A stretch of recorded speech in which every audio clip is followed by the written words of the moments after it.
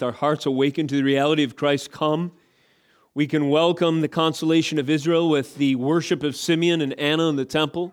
Zechariah, as he praised you and prophesied of the meaning of his son, who would lead the way as Elijah to go before the Messiah. Of Mary, as she sang her song of worship unto you. All the songs of the incarnation remind us, Lord, of the momentous time when God became man. Emmanuel was a reality. The Word became flesh and dwelt among us. The greatest miracle in all of history was accomplished when you took on the necessary conditions to take on the weight of our sin, to purchase our atonement on Calvary, Lord Jesus. For these reasons, we gather here this day. We would have no basis for fellowship and no reason for gathering were it not for the shared experience of hearts renewed, of being born again, coming to the knowledge of the faith, repenting of our sin, and placing faith in Christ and His work alone to save us. We thank you, Lord, that this peace that's now shed abroad in our hearts has reconciled us to a holy God and has, by the imputed righteousness of Christ, declared us worthy to stand in your presence, has justified us, has taken away all the stain of sin and shame that once rendered us hell-bent and unworthy of your favor, and now has given us new life, and that abundantly in Christ our Lord. Father, I pray as we turn our attention to your word, that you would awaken our hearts, Lord, afresh to the realities of the beauty of your redemption and how it has been revealed through the pages of history. And I pray that you would take the words from the page this morning and write them on the tables of our hearts, that we might be more bold and confident and steadfast and movable and able to share our faith. We also pray, as your name is lifted up, Christ, that you would draw the lost unto repentance and faith. We pray that the light, however small or feeble it may feel in our hearts at times, we pray that it would shine as you have ordained in the darkness all the brighter, Lord, being a light and a beacon for those who yet lie in the outlying regions. Let them know through the proclamation of Christ that the sunrise of God has touched them in the revelation of Jesus Christ if they turn from their sins and place faith in Him alone. Thank you for this time when we can gather together in your name. In Jesus' name, that is, we pray. Amen. Praise the Lord. This morning we have the honor, the great privilege, and the incredible gift, purchased with the price of Christ's own blood, to share in the worship of the Almighty this day. To do so, we continue in our service today in exploring His Word. I'd like to turn you to Isaiah chapter 12. Turn to Isaiah 12. In a moment, we'll stand for the reading of the Word. As you find your place there in your Bible, let me give you a title for this morning's message. It's Drawing Water. The title is called Drawing Water.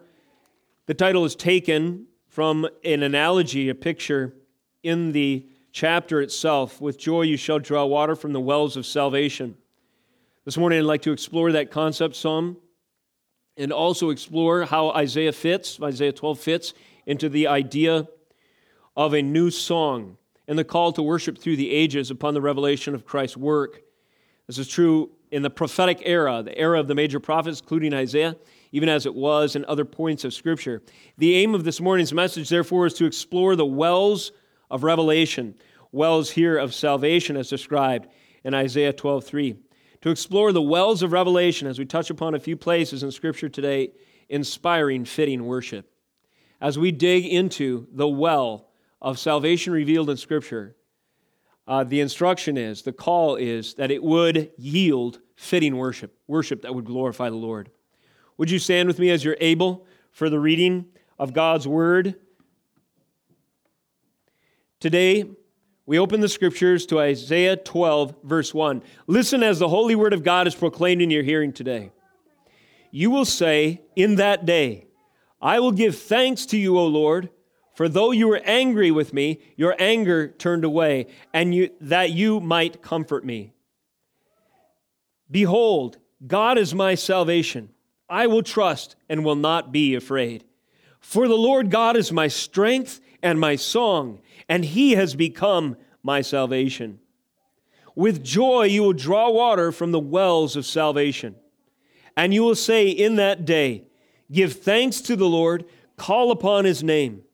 Make known his deeds among the peoples. Proclaim that his name is exalted. Sing praises to the Lord, for he has done gloriously.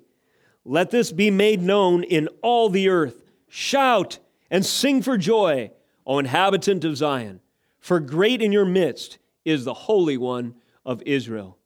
This is the word of God. You may be seated.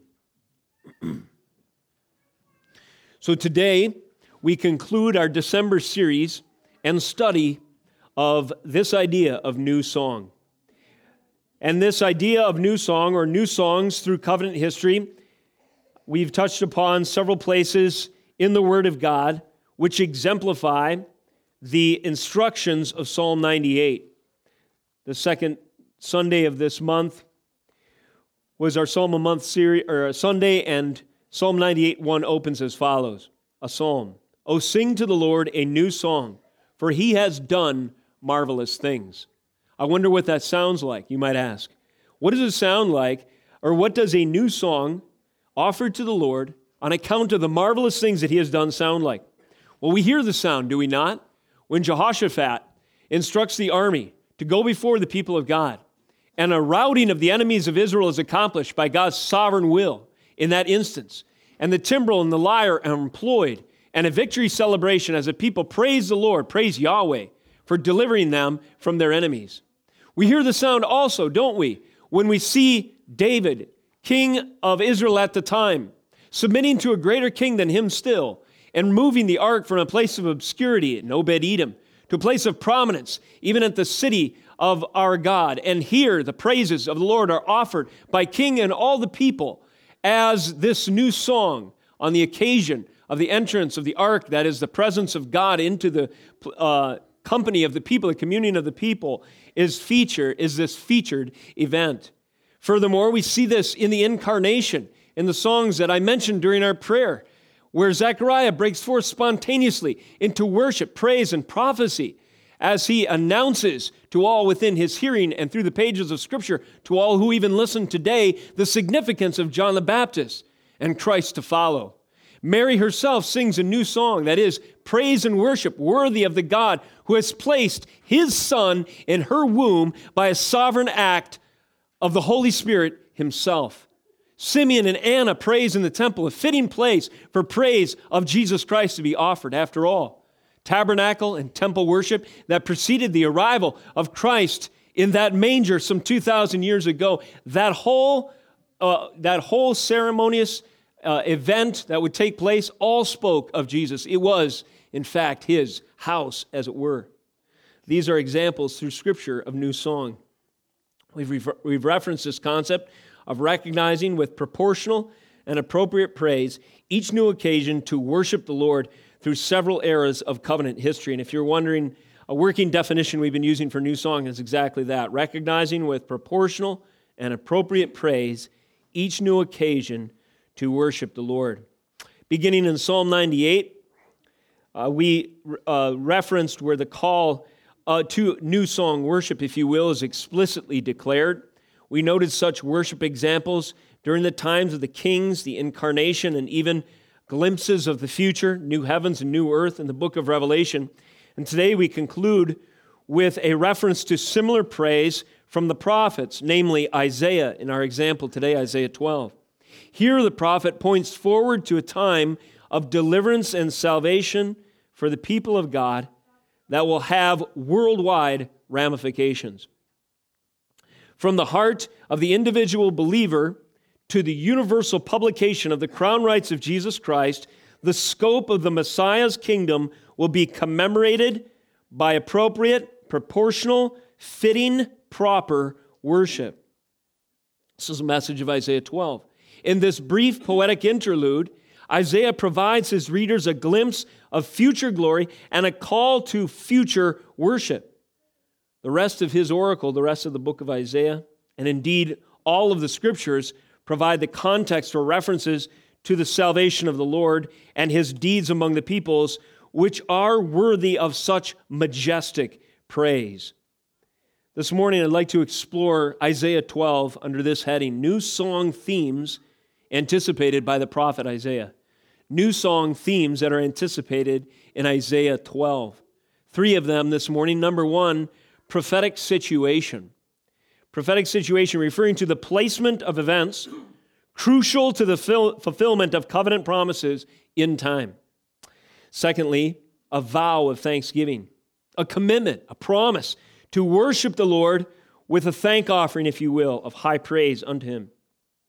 And third theme, universal decree, a call that goes forth to declare the glories of our great God and to call all people to recognize them, that is universal, coextensive with the universe, if you will. It goes beyond just a people or a person, an individual, his heart, or a private ceremony or religious tradition. It goes beyond any parochial view of the worship of our Lord, and it extends forth to all nations, all people for all time, and calls their attention to view, to witness, to realize, to appreciate the power and glory of our God and His Christ, Jesus Christ our Lord, and respond accordingly.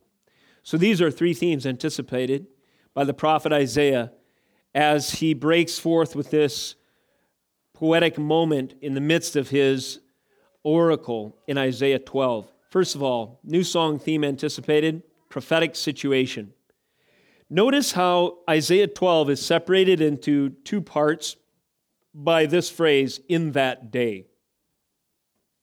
Isaiah 12:1, you will say, in that day, I will give thanks to you, O Lord. Furthermore, verse 4, or 3, with joy you will draw water from the wells of salvation. Then 4 follows, and you will say, in that day, give thanks to the Lord, call upon His name. So there is a day or a moment of significance that is at some point in the future that Isaiah points toward. And this is significant as you consider the prophetic situation of Isaiah himself. The era of the authorship of this book is interesting. Isaiah's ministry was marked by proclamation and manifestation of national judgment due the moral failings of Israel. And largely, his ministry and the immediate hearers, there would be a giant disconnect. Turn to Isaiah chapter 6 just to document this. In Isaiah 6, that's a record of his calling to be a prophet to the nation under judgment. And notice verse 9, he said, this is God's voice to his servant Isaiah, go and say to this people, keep on hearing, but do not understand. Keep on seeing, but do not perceive. Make the heart of this people dull and their eyes heavy, and blind their eyes, lest they see with their eyes and hear with their ears and understand with their hearts and turn and be healed. So this was the era in which Isaiah was written. A people whose hearts were hardened by the Lord. The very thing that they needed to hear was the thing they hated most. Can we relate to this to some degree in our land today?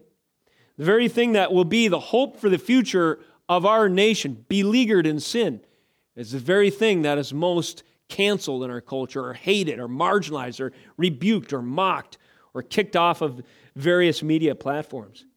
Isaiah's ministry was similar, perhaps even more dramatic. It was marked by a proclamation and manifestation of national judgment due to the moral failings of Israel. He was writing to an immediate audience who would only grow more obstinate and unreceptive as a result of the teaching that he was bringing to them. Consequently, it is no surprise that large portions of the book presuppose a yet future audience whose spiritual ears and affections will be tuned to the message of messianic deliverance. You see, Isaiah knew that though his words immediately with his hearers were falling on deaf ears, that ultimately the word of God will not return void, and that there would come a time when the word that he was faithful to deliver from the Lord would produce the effect that God had intended. And praise his holy name, not just hardening hearts unto judgment in his era, but awakening hearts unto the reality of salvation.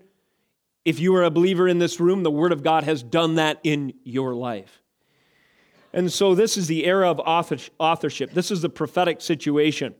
And when Isaiah speaks of in that day twice, you can sort of feel for him. He is speaking of an era yet future, whereas right now, at the time of the proclamation, people hated what he said. He knew that that would not remain forever.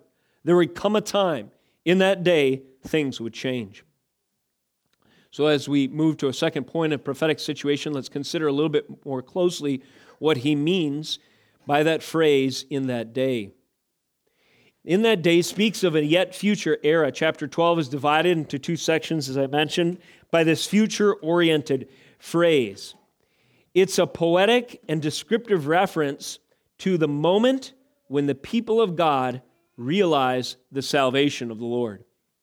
So in verse 1, chapter 12:1, you will say, in that day, may I submit, you could substitute for that phrase this interpretive reality. The moment when the people of God realize the salvation of the Lord. In the moment when the people of God realize their salvation, they will say, I will give thanks to you, O Lord. For though you were angry with me, your anger turned away, that you might comfort me.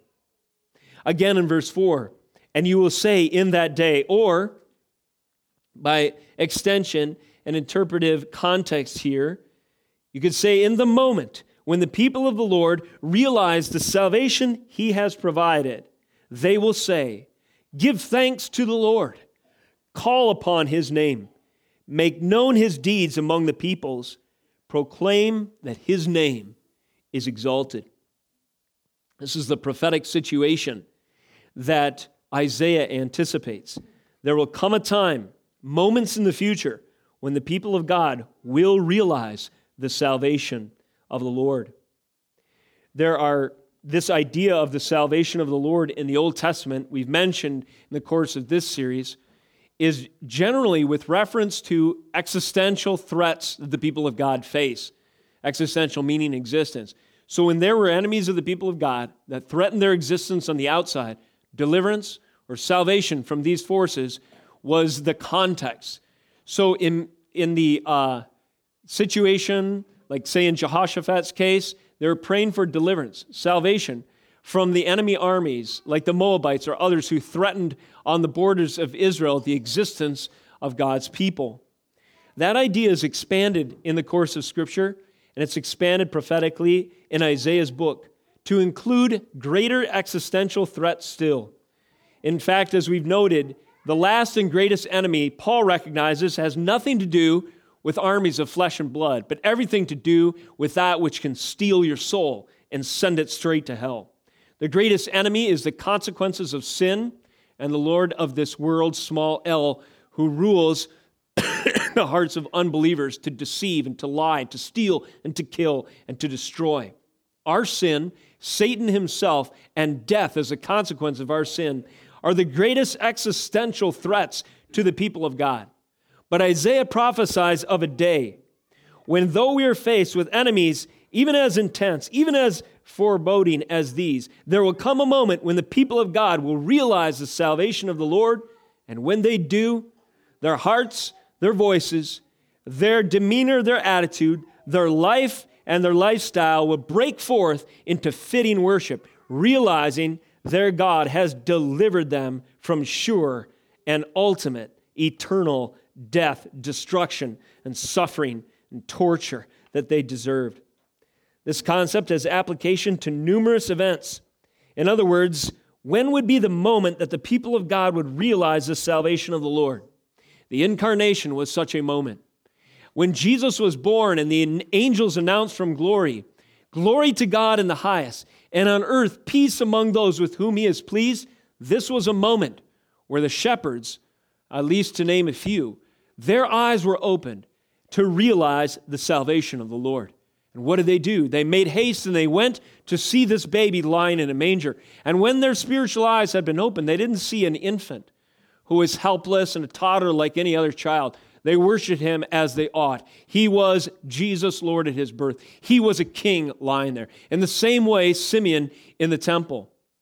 When that baby was delivered on the 8th day to be circumcised, and this man, faithfully waiting for the consolation of Israel, holds this little one in his arms, he stares into the eyes of the very moment, if you will, of his salvation and prophesies accordingly. His prophecy isn't some tender moment that is marked by a child who will, take you away in a manger and make you feel real cozy and nice. No, he says, even to Mary, that this child will send a sword of division and will create a great conflict in their house and in the house of Israel and so forth, as you recall. Why? Because this moment of salvation is significant. It means the destruction of the enemy's territory. It means the advance of the kingdom of God. It means the crown rights of Jesus Christ established and expanding throughout the globe. And it means ultimately that our sins will be atoned for when that baby grows and takes upon himself the weight of our iniquity and is slaughtered on the cruel cross of Calvary. So Jesus' birth was a moment when the people of God, whose eyes were opened, realized the salvation of the Lord.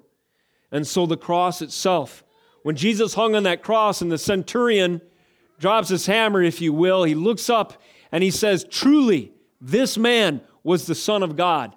In that moment, in that confession, he realized that the salvation of the Lord was nigh on the day when Jesus died. Similarly, you could think of the resurrection itself. When the stone was rolled away and the angels announced an empty tomb, and Mary was greeted in the garden by her Savior, resurrected, now glorified, and yet walking among them, soon to be ascended, she realized with the others whose eyes were opened, in that moment that the people of God had realized the salvation of the Lord. And so what is an appropriate response? Well, a new song, fitting and appropriate worship, praising His name. You will say in that day, that is, in the day of His incarnation, in the day of His death on Calvary, in the day of His resurrection, or saint in this room, in the day when your sins were atoned for, when you confessed and believed Jesus Christ, you will say in that day, in the moment of your salvation, realize, thank you, O Lord, for though you were angry with me, your anger turned away that you might comfort me. You see, when we realize the day of the Lord in this sense, the wells of salvation begin to burst forth with living water of praise to our Lord, and revelation, understanding, and increased appreciation for what He has done. Suddenly, this analogy comes a little more alive, does it not? In verse 3, when Isaiah writes, with joy you will draw water from the wells of salvation. What are the wells of salvation? And what does it look like to draw water from them? Well, this is an illustration or a metaphor. We were discussing this in family worship last night. My wife pointed out that a well that has water in it is a source of life. And so salvation is a source of eternal life for those of us who believe. Certainly you could draw that connection. Furthermore, a well is a reservoir containing something. A well is a depository of life-giving water. Those who are parched in the wilderness, if they can tap into that source beneath, there is a reservoir that will sustain the village, sustain the population, become a common place where people of gathering, where people can water themselves, their animals, and save themselves. Their livelihood can continue as they're refreshed and sustained by that life-giving water. In a similar way, the wells of salvation are a reservoir containing all that is necessary for the spiritual health, well-being, vitality, and salvation of His people. So what is in that well? The sovereign plan of God's self-revelation and man's redemption. The knowledge that Christ would come in the future, and the prophecies of old, and everything lining up according to God's sovereign intent to accomplish this act. That is in the reservoir of salvation. And when we look in the Scriptures and see the beautiful way that He has designed our redemption, and when we think about it, meditate, and praise accordingly, we're drawing, as it were, forth from the wells of salvation, appropriate praise, are we not? As we continue, we see in the Scriptures the condescension of the eternal Son. Jesus Christ, who in His glory was with the Father forever before He came to earth, He took on flesh, veiled His glory, stooped low, was humiliated to the point of not just a baby in a manger, but a excruciating, humiliating, torturous death on the cross. And in this act of divine condescension, stooping low, taking on our sin, becoming a man, taking on the form of a servant, we have in the reservoir, we have this in the reservoir of salvation, in the well of salvation. So as we appreciate, even as we are wont to do this time of year, the meaning of the incarnation, and we are blown away by the implications of God becoming man, Emmanuel, God with us, We are, in that thought process, drawing from the wells of salvation, glorious truth, sustaining our souls, glorifying God. The messianic prophecies of word and type and shadow. Isaiah 53, for instance, Isaiah is full of water, living water, as it were, a proclamation of the glories of the Messiah. And one of the most famous chapters in this regard is Isaiah 53, which tells us, verse 4, surely he, of course, speaking of the Messiah to come, Jesus Christ, has borne our griefs and carried our sorrows, yet we esteemed him stricken, smitten by God, and afflicted. But he was wounded for our transgressions. He was crushed for our iniquities. Upon him was a chastisement that brought us peace, and with his stripes we are healed. Do you not hear the reservoir of salvation's well bubbling over with the prophecies of the significance of Christ's work in the incarnation, overflowing to your soul as we read, even as we go further to understand in verse 10, it was the will of the Lord, that is God the Father, to crush him, Christ, our Lord. He put him to grief when his soul makes an offering for sin. He shall see his offspring. He shall prolong his days. The will of the Lord shall prosper in his hand. Thus we have so much in the reservoir of the wells of salvation to draw upon, by way of meditation, by way of confession, by way of encouragement, by way of prayer and praise, offering to God the glory he deserves for these things. As we move forward through the Scriptures into the New Covenant context, we see these things in the gospel unfolding in greater measure still, if it could be said, with the incarnation, the ministry, the miracles, the death, the burial, the resurrection, and the ascension of Jesus Christ. All of this is in the reservoir, in the well of salvation. We draw upon them when we realize the great cost of our salvation and the glories that attended that act, sovereignly designed and executed in God's perfect time. The consequent estate of the believer, when the believer is fundamentally changed upon realizing the gospel. Romans 8:29 and 30 tell us that foreknowledge, predestination, sanctification, adoption, calling, justification, and glorification are all involved in the Lord drawing us from our sin and setting us upon the rock, Jesus Christ, pulling us from the miry clay of judgment-deserving depravity and washing us white as snow and giving us the righteous robes of Jesus Christ. All of this is in the reservoir of salvation. So as we turn back to Isaiah's poetic metaphor in Isaiah chapter 12, it provides some context for what he means when he says to drink deeply, as it were, or to draw water. With joy you will draw water from the wells of salvation. So these are new song themes anticipated by the prophet Isaiah. Prophetic situation. Second major theme from Isaiah 12, a vow of thanksgiving. When drawing water from the wells of salvation ought to result in thankful praise.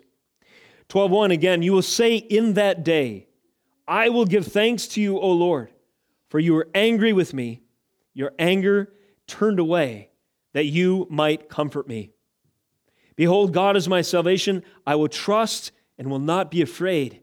For the Lord God is my strength and my song. He has become my salvation. There is a vow, there's a commitment to praise. There's a vow of thanksgiving that Isaiah prophesies will be in the hearts of those who draw from the well of salvation, deeply of the waters, of the living waters of God's revelation, of His hope. And those who do so in that day, remember, in that moment when they realize the salvation of the Lord, they will say, I will give thanks, or I vow to praise you my whole life long. I will give thanks to you, O Lord, for though you were angry with me, your anger turned away. Think of these inspirations for thanks. First of all, the anger of the Lord turned away. Romans 5:1 and 2, last week we covered. I'll just reference it because it has parallels to our text here today again. In Romans 5:1 and 2, Paul tells us that justification grants us peace with God. Paul understands very clearly that there are two categories of existence. There's the holiness of God and there's the sinfulness of humanity. And ne'er the twain shall meet, as they say. There is no possible way for the depravity of a sinful man to be entertained in the presence of a holy God until something fundamentally changes. That fundamental change is justification. It is the declaration of righteousness and holiness to the believer upon the sufficient payment of Jesus' death. And then and only then do we have peace with God. Paul goes on to describe that our situation was one of enmity. We were enemies with God. We had declared war in our sin with His holiness. And we had set ourselves, we had aligned ourselves with the seed of the serpent, not the seed of the woman ultimately represented in Christ. But this is the state of every man born in his sin. But notice, there is a day, there is a moment when God's people realize His salvation, when suddenly their expression of joy and praise changes. They say, I will give thanks to you, O Lord, for though you were angry with me, your anger turned away. As Simeon prayed in the face of the little one, Jesus, 8 days old, waiting for the consolation of Israel and then realizing its arrival, he knew that the Prince of Peace was cradled there in the temple in his arms. And so did others. They understood the ramifications of the angel's song, and on earth, peace with those among those with whom God is pleased. We referenced 3 parts to that angel's song, as you recall from last week. There was this transcendent glory to God in the highest. And then there's this promise of peace between God and man. And this is the kind of peace that is prophesied in Isaiah 12, where once God was angry with us, now His anger is turned away, and He comforts us. And so we see in the song, how it was sung by the angels, transcending glory, peace with God available, and a people who are distinguished by God's divine favor, peace among those with whom He is pleased.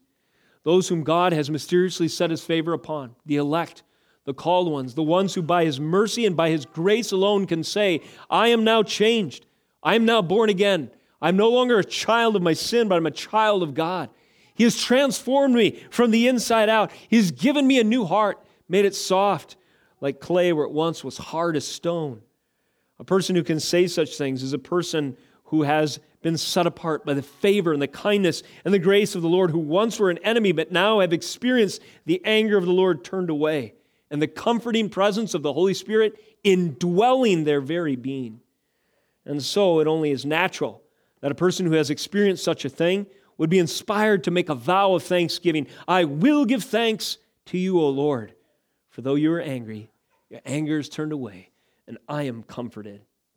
This vow of thanksgiving has an additional inspiration. God, my salvation. Behold, God is my salvation. Isaiah prophesies in verse 2. Again, these are the people who have realized the salvation of the Lord. In that moment of realization, they understand that God's anger is turned away, and He Himself has become their salvation. How is this possible? Only if God could become man. Only if Christ Himself was the Lamb of God. Only if Christ was not only prophet, priest, and king, mediating our situation with the Father, but additionally our sacrifice. In that case, God Himself becomes our salvation. When Christ, who took on flesh, was crucified on Calvary, He, the Lamb of God, became our hope of eternal life. God is our salvation. And as we think about our salvation, as we think about the heavens, the mighty earth-shattering reality of the gospel, as we draw deep, as it were, in Isaiah's language, with joy from the waters of salvation, realizing that Christ is our hope, then it is natural that we would break forth in thanksgiving and praise, worship that is fitting and appropriate, proportional, and proper to be offered unto Him. I will trust, he goes on, and I will not be afraid, for the Lord God is my strength and my song. He has become my salvation. The Lord is my strength, my song, my salvation. My whole being is taken up in this reality that God has fundamentally changed me. In this drawing of water from the wells of salvation, you may have noticed the me and my pronouns that are prevalent in verses 1 and 2, speaking to the very individual call that we see evidenced here in the reality of salvation. It's a personal, it's an intimate reality. I will give thanks to you, for though you are angry with me, your anger is turned away. You have that you might comfort me, and so forth. I will trust, I will not be afraid. You are my strength, my song, my salvation. Isaiah recognizes in this prophetic reality that salvation is not just a corporate affair where the nation of Israel will be preserved as a body politic, but there will come a time in that day when individuals will be saved from their sin to live eternally. Now, the second portion of the psalm, or of this song, if you will, or this prophecy, is marked by a more corporate and broad sweeping reality, in fact. And this acknowledges that the full scope of Christ's rule touches the interior of our individual hearts and then extends by implication, ramification, and consequence to the whole world. So these new song themes anticipated by the prophet Isaiah, they include this prophetic situation, as we talked about, include this theme of a vow of thanksgiving upon the realization of our salvation. And finally, this morning, major point number 3, they include this idea of a universal decree. Turn with me to Luke chapter 2. I'm going to tie in an incarnation moment again. Some of these points in Scripture sometimes seem like footnote details, but in reality, as we challenge our minds to dig a little deeper, we might see otherwise. This is one of those. Luke 2:1. Listen. In those days, a decree went out from Caesar Augustus that all the world should be registered. And this was the first registration when Quirinius was governor of Syria. And all went to be registered, each to his own town. And providentially, this was the circumstance that was the immediate cause, if you will, for people going to their hometowns. And as a result, though Mary was great with child, she and Joseph made that journey to Bethlehem, and there our Savior, our Lord, was born. But notice this happened in the days when a decree went out from Caesar Augustus. So the idea of decree is not lost on us. This providential intersection with decree, representing the authority and the word of Caesar Augustus, was a detail listed by Luke right at the beginning here. This edict, however, would pale soon in contrast to the declaration of the kingdom of God. That is to say, people make decrees. They can even convince and coerce their citizens to pay taxes, to travel here, to account for census, and so on and so forth. But there would be a King of Kings that would arrive on the scene. And he had come even in mere moments from this decree that went forth, or days or whatever, from Quirinius, or when Quirinius was a governor, from Caesar Augustus. And this king, his decrees would be of a different order altogether. The King of Kings was coming. And when he issues a corporate call to worship, he commands all the world to bow in acknowledgement of his glorious decrees, his glorious deeds, and he has the ultimate authority to make sure that that happens, and if it doesn't, to bring judgment upon each and every head. When the Great Commission is given to the people of God, to the disciples later in the course of the gospel, the command is to go and to teach all nations. It's to announce the decree, the universal lordship, this extensive revelation of the rule and reign of Jesus Christ to every other authority, and to announce to them what is the reality, that Jesus Christ rules and reigns, and he suffers no competitors.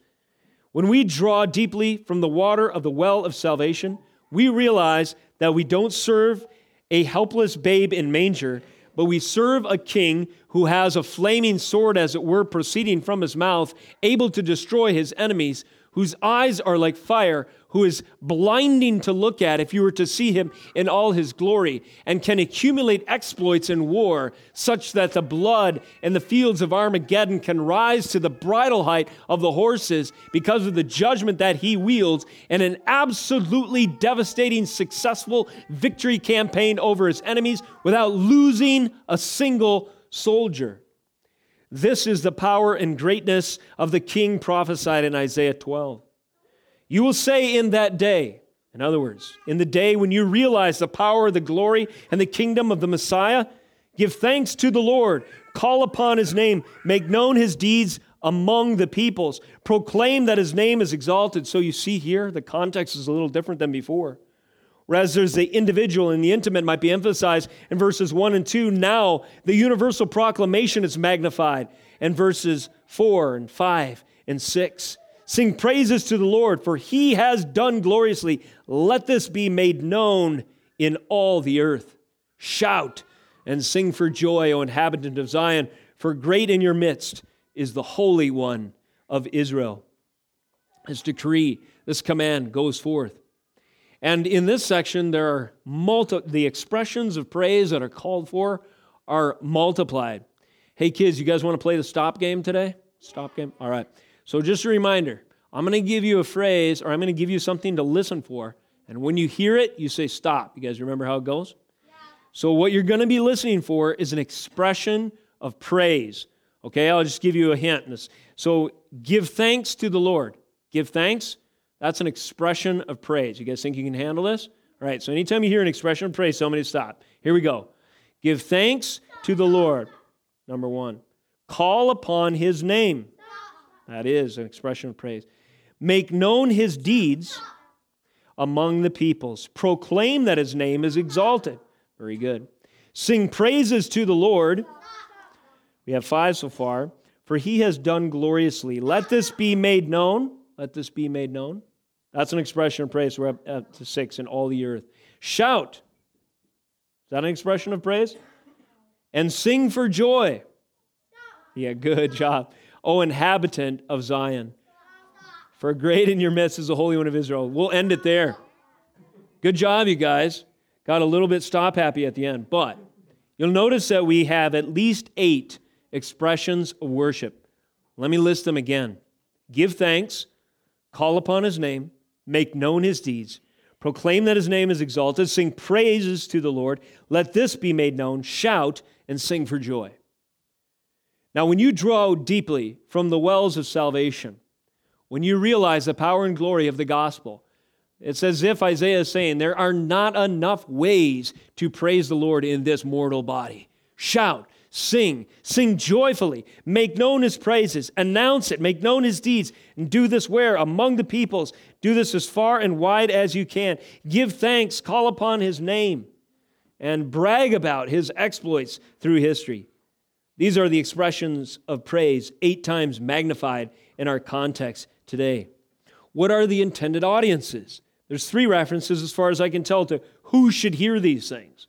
So in that day, once again, when you realize the salvation of the Lord, what will people who are moved and drawn deeply from the wells of salvation motivated to do? They're motivated to announce, to proclaim, to broadcast, to publicize the glories of our God. But who should they do it to? Who should hear this message? Notice the first audience in verse 4. Make known his deeds among the peoples. Second audience in verse 5. Let this be made known in all the earth. Among the peoples, in all the earth. Shout and sing for joy, O inhabitant of Zion. So 3 audiences intended for this proclamation of the glories of Christ, King of Kings. Make this known among the peoples, in all the earth, and among the inhabitants of Zion. Do you remember back in our Genesis study what happened at Babel?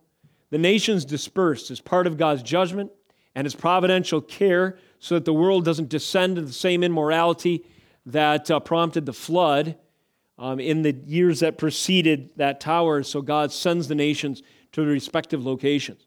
We've talked about the legacy of those 3 sons of Noah. Remember Shem, Ham, and Japheth?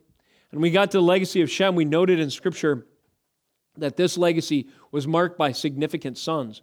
We also notice in the legacy of Japheth that his legacy was marked by distant coastlands or peoples. And then we noted that the calling of Abraham, the next significant son of note, of some time spent on his call in Genesis 11 and 12 and so forth and on for many chapters, we note that the promise and calling and covenant for him was that he would be a light to the nations. Well, this promise was not forgotten by the Lord.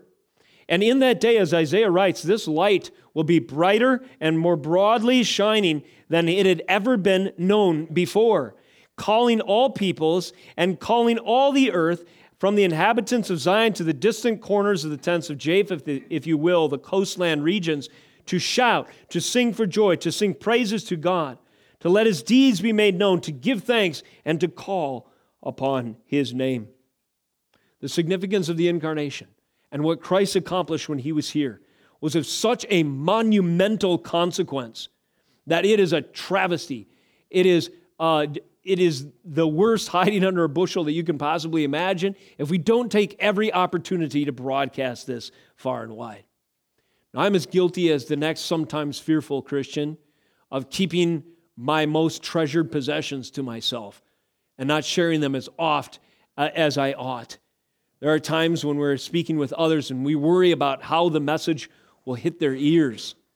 But if we let ourselves be corrected by the Holy Spirit's conviction, and if we let our perspective on the reality of the Great Commission's imperative to go forth and to proclaim, if we let those things be changed by the Word of God, which transforms us and renews our mind, and we draw deeply in so doing from the wells of salvation, we will increasingly find that we can't help but share the things that stir us with such encouragement, hope, and joy. Everybody who is married in this place knows that when you first had this promise of a romantic relationship that was kind of overflowing in your life, it was something that bubbled up within you, and it was more difficult to keep it quiet than it was to share. Or if anyone else has accomplished something great, let's say you've competed and you've beat out 100 competitors at a race, social media is practically made for, publishing your exploits to all your friends and showing off what you've done. The fact is, human beings are wired to worship that which they value most. And in worshiping it, what I mean is proclaim, announce, and share with, joyfully testify to, and to spread the news. We are by nature heralds. It's just a question of what we're sharing. Are we sharing the banal, trivial aspects of this life, or the self-glorifying, vain accomplishments of our own short-term, stupid little existence if it was just us and what we could do on this earth in a sinful condition, such as we are? Or are we moved to proclaim and to share what is prophesied of old and accomplished in time and given to us as a precious gift, as His saints, as inhabitants of Zion, as it were, among the peoples, among the nations, all the earth, and including in the church, this universal decree to proclaim the glories of our God? Let me turn you to one more passage of Scripture. There is, may I submit, John chapter 4. There is, may I submit, a real-time fulfillment of Isaiah 12 in the case of the woman at the well. I'm only going to be able to touch on a couple aspects here, just real shotgun fashion. But study this more if you would on your own time. Compare Isaiah 12 to John chapter 4. Notice what's happening. Jesus has commenced His ministry. He's interacting with a woman who's a multiple offender, adulterous lady of a people that were despised by the Jews anyways because of their mixed breed status, the Samaritans and so forth. And this is a record of the interaction in John's Gospel. Chapter 4:13, we pick up on the story. Jesus said to her, "Everyone who drinks of this water will be thirsty again. But whoever drinks of the water that I will give will never be thirsty, the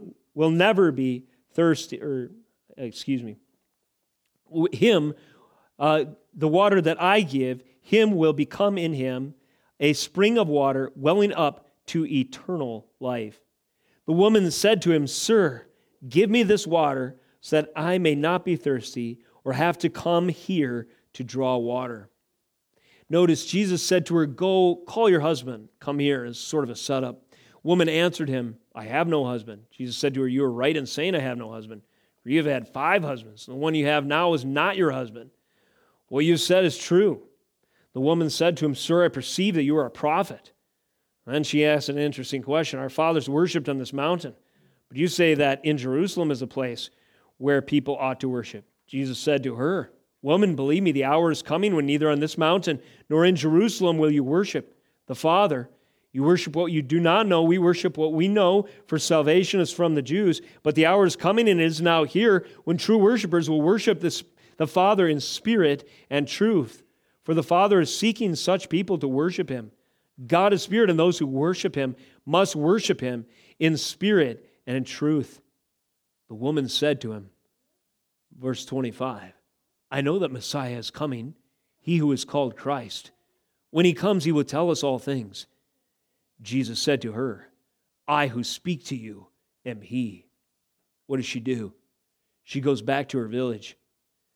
She shares with the people joyfully. She proclaims the news that she has encountered a prophet, indeed the Savior, the Messiah.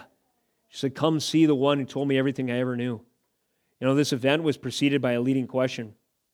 A Samaritan woman said to him, how is it that you, a Jew, ask for a drink from me, a Samaritan woman? For Jews have no dealings with Samaritans. Jesus answered her, if you knew the gift of God and who it is that is saying to you, give me a drink, you would have asked him, he would have given you living water. The woman said to him, sir, you have nothing to draw water with, and the well is deep. Where do you get that living water? Verse 12, are you greater than our father Jacob? He gave us the well and drank from it himself, as did his sons and his livestock. This entire interaction is set up as a fulfillment of Isaiah 12. Yes, there was a greater one than Jacob.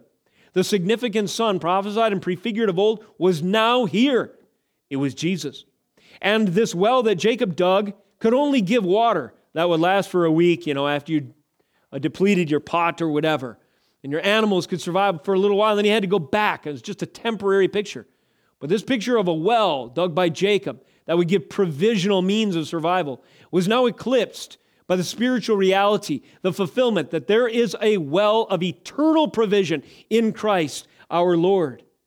With joy, you will draw water from the wells of salvation, Isaiah had prophesied. And now, with joy, this woman is drawing water from the wells of salvation as she confesses her sins. And remember what Isaiah said?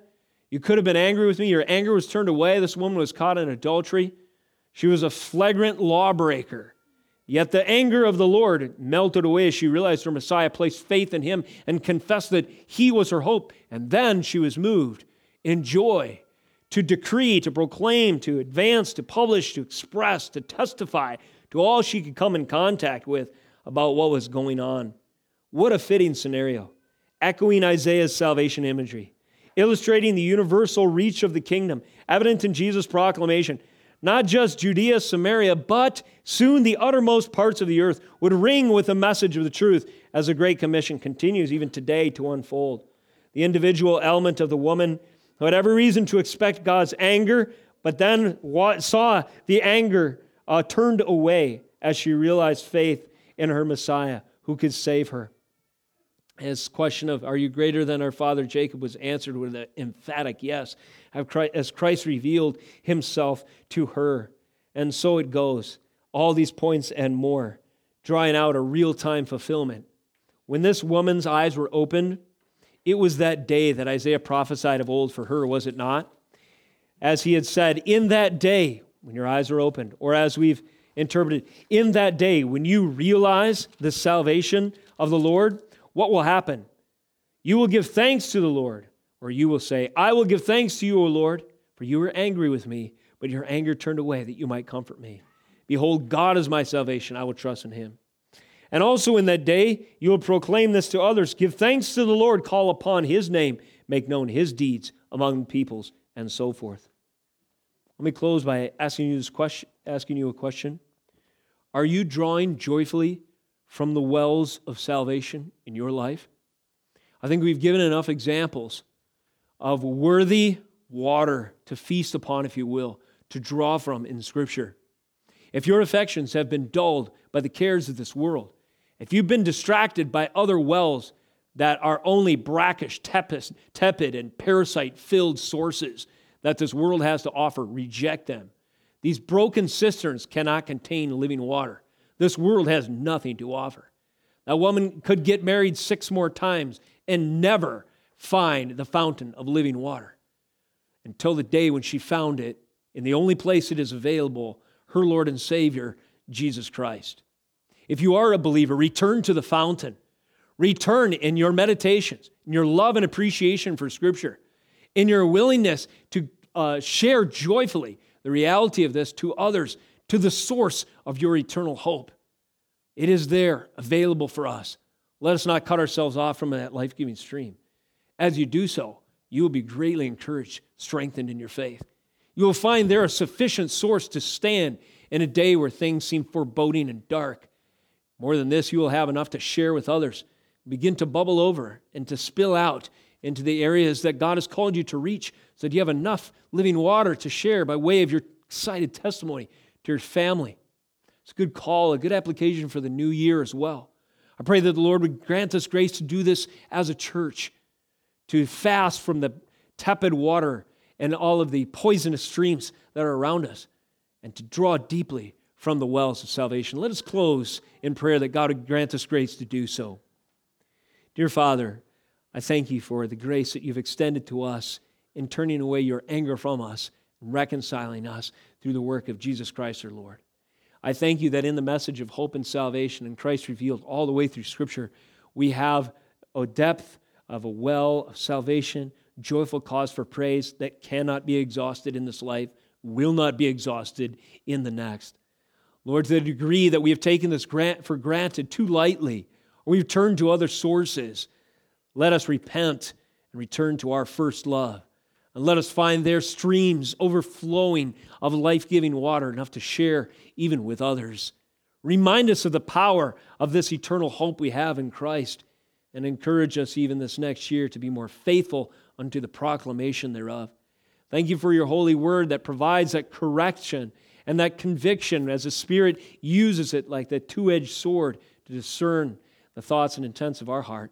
And I pray that as you do that surgery, that we would be sanctified and more like Christ. Finally, I pray, as your word is proclaimed this day, in the hearing of all within the range of this message, and any other where the gospel is proclaimed unequivocally from the pulpits in this land and around the world, I pray that you would draw the lost unto salvation.